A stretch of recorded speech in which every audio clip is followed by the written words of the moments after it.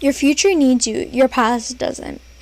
Hey, welcome back to Refreshingly Idiotic, your favorite weekly podcast. I'm your girl Hannah as your host.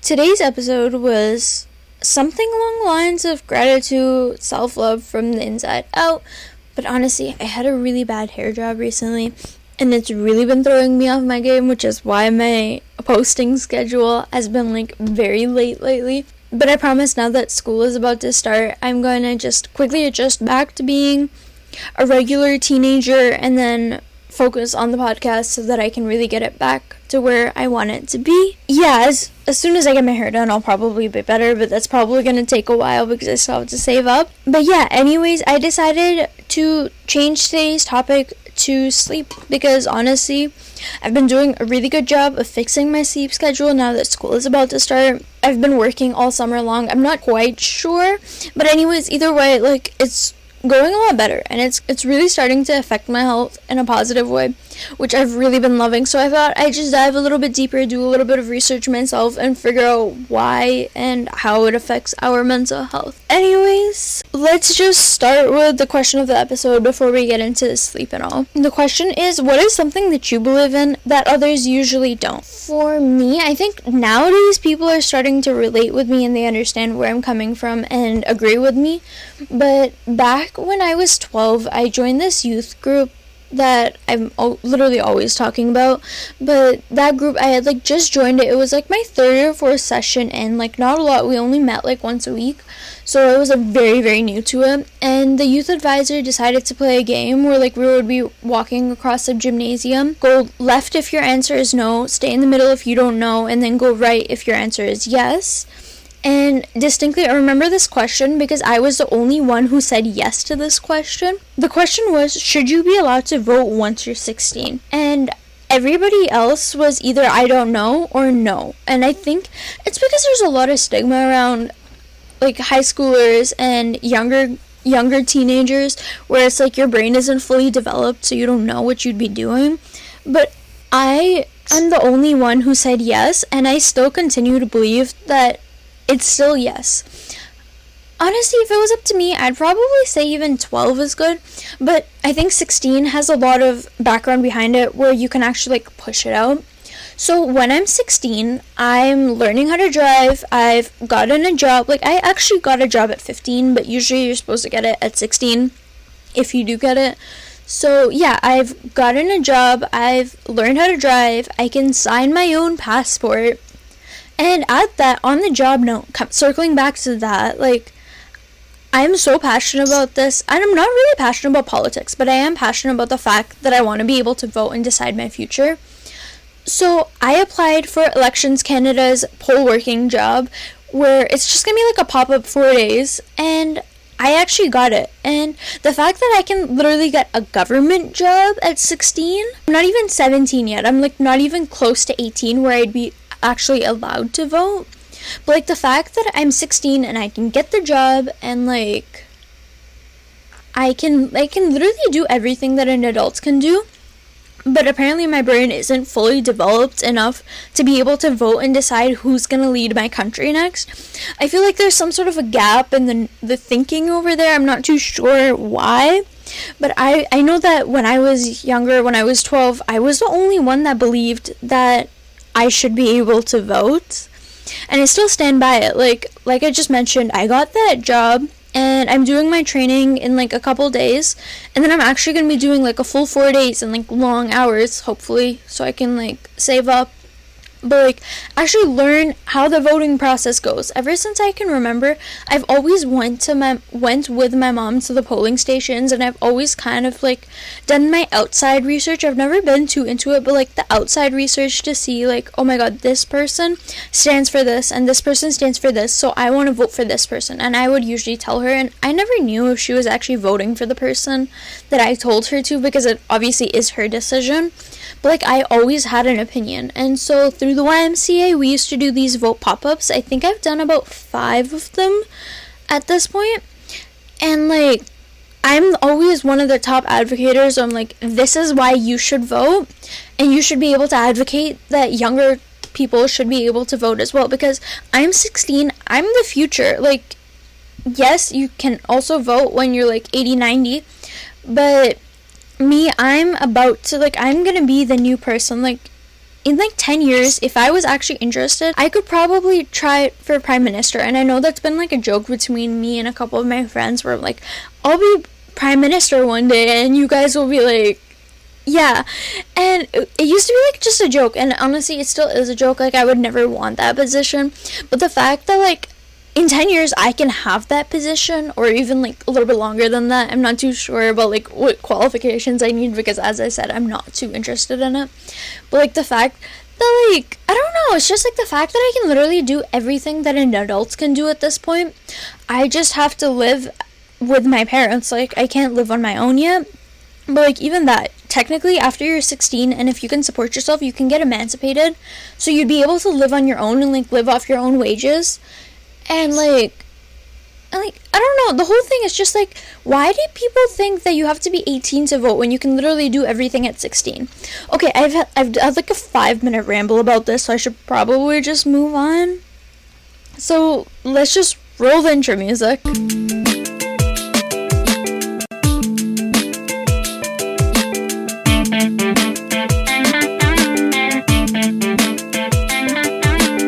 Not gonna lie, I'm recording this episode in 2 different places, so again, like usual, if the volume changes, I'm really sorry about that, but I've done a little bit more research than I initially had done, so I'm super excited about this episode because sleep is honestly so interesting. So sleep, as we know, is your body's time to rest and recharge from like the day's event, whether they be good or bad. I find that the amount of sleep that you get also influences how you are the next day. So like, as we're told, sleep is very, very important. I decided, why not, like, let's just dive into the sleep cycle today, because honestly that is so interesting and I'm so down to learn about it. So there's 4 different stages of sleep that we'll go through today. I'll be linking down the site below where I got it from, but for now let's just get talking.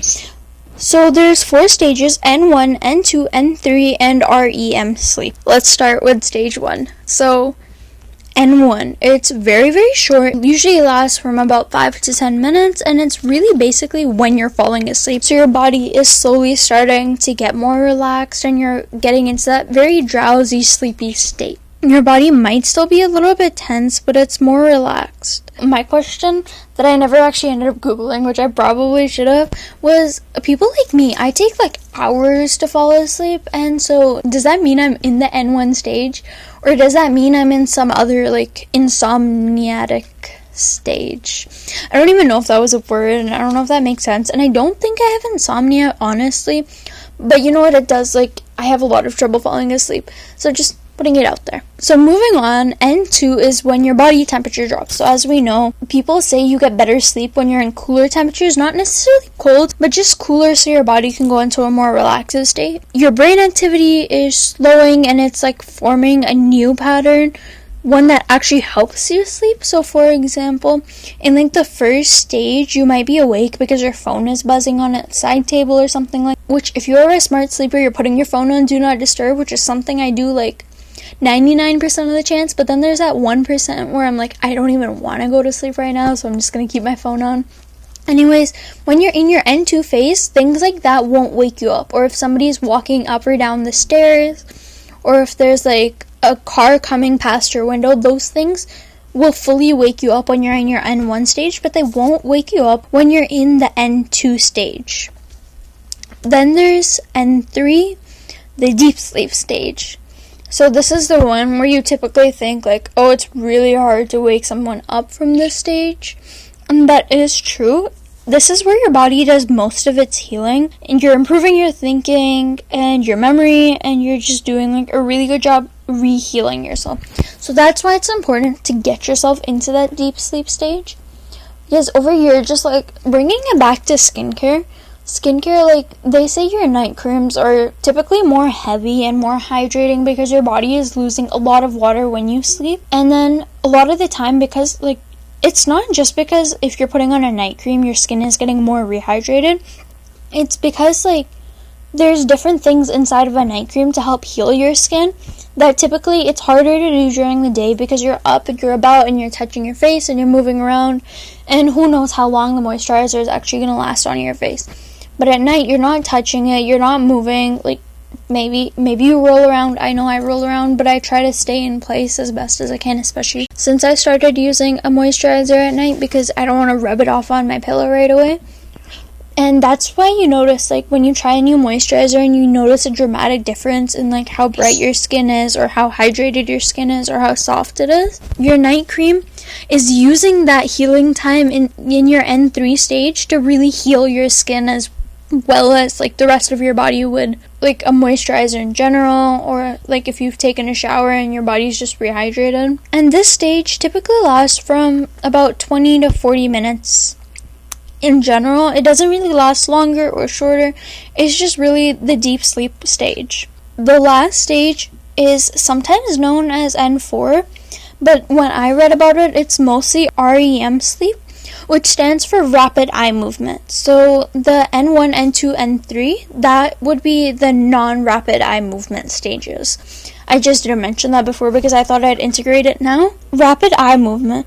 So this is the stage where you're, like, fully asleep, but your brain is, like, back, like, it's totally up, it's fully awake. And this is where it kind of gets creepy, and I'm kind of curious to see it, but I also don't want to see it because it is very creepy.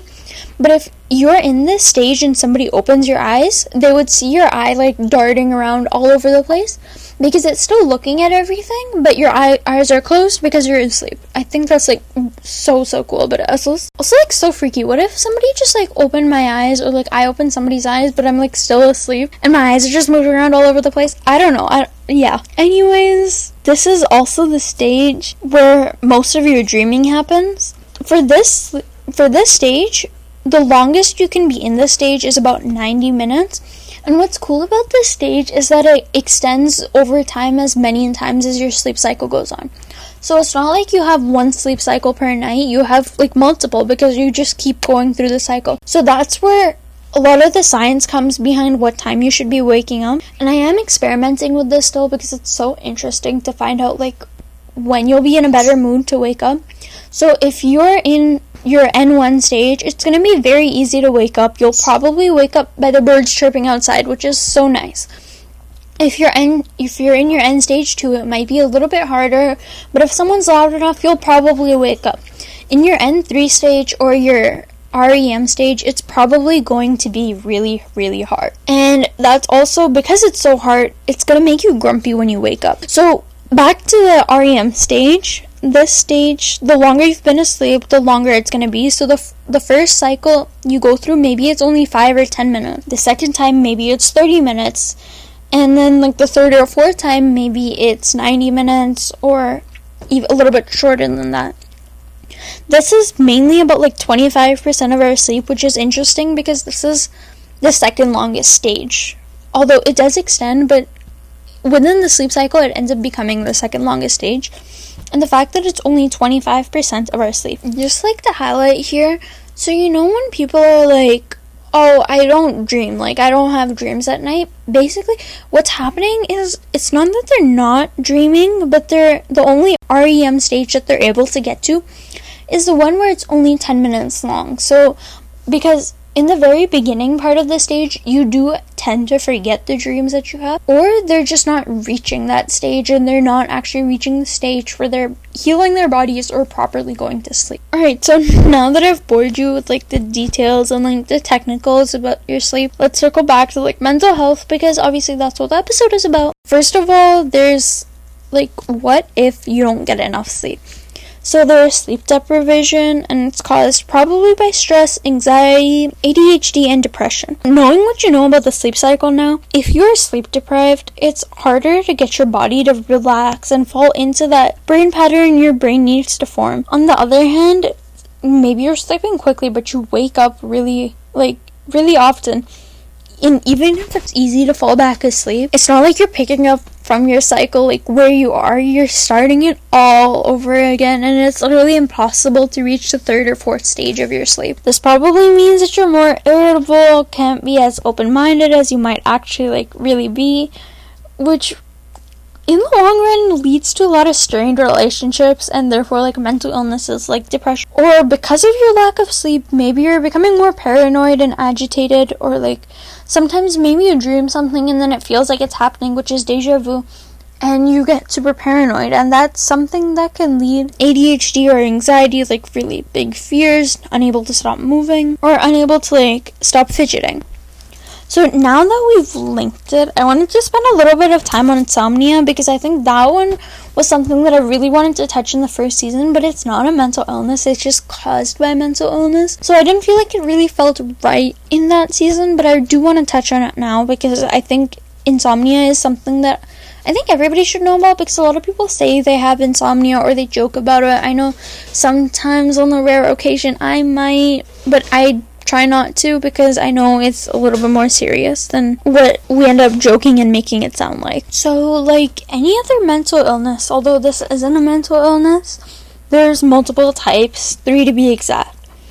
So the first one is transient insomnia, where it's like less than a week, and it's usually caused by like other temporary mental illnesses.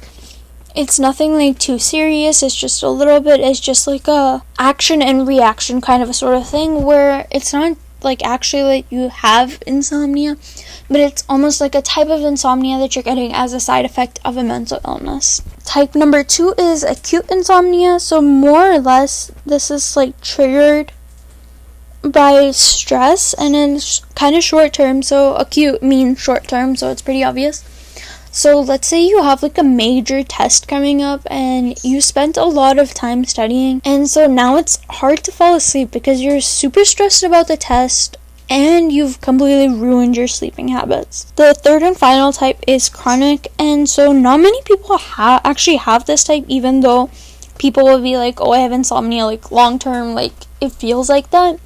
But not a lot of people actually have it. So it's, again, like long term, it's usually related to psychiatric conditions.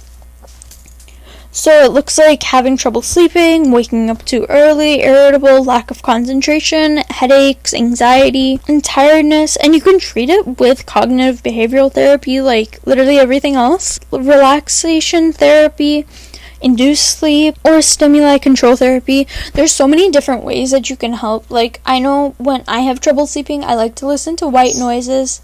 Some people like listening to music. I think something like white noises really helps me, because I like being in the city. I like hearing noise, because if it's dead silent, I feel really awkward. So I find white noises really helps, because there's nothing to focus on, but there's also something to listen to. Now, why did I just talk about insomnia? So this is something that I find, because it's so overly talked about, it's hard to recognize. Again, like a lot of mental illnesses, I'm finding like a lot of similarities between mental illnesses and insomnia, even though they're not the same thing. And honestly, if you can recognize it and you can work on it to help fix your sleep schedule, I would say please like really focus on your sleep schedule, especially if you realize that you're getting insomnia because of what you're doing. Maybe this is acute insomnia, and the way you're treating it and making it worse, it's becoming chronic, and that's honestly not a good thing. So yeah, like I say with every other episode, you fix your sleep schedule and your mental health will honestly just shoot up. Like, it'll go better because you're well rested, you're healed on the inside, and you're gonna feel better. Alright, I think I just covered everything that I wanted to talk about. I talked about the sleep cycle, how it affects your mental health, insomnia, how to recognize it, what to do to like help. And yeah, don't forget to answer the question of the episode, which is, what do you believe in that a lot of other people don't? And don't forget to share, subscribe, and rate 5 stars only, pretty please, with a cherry on top. Bye everyone!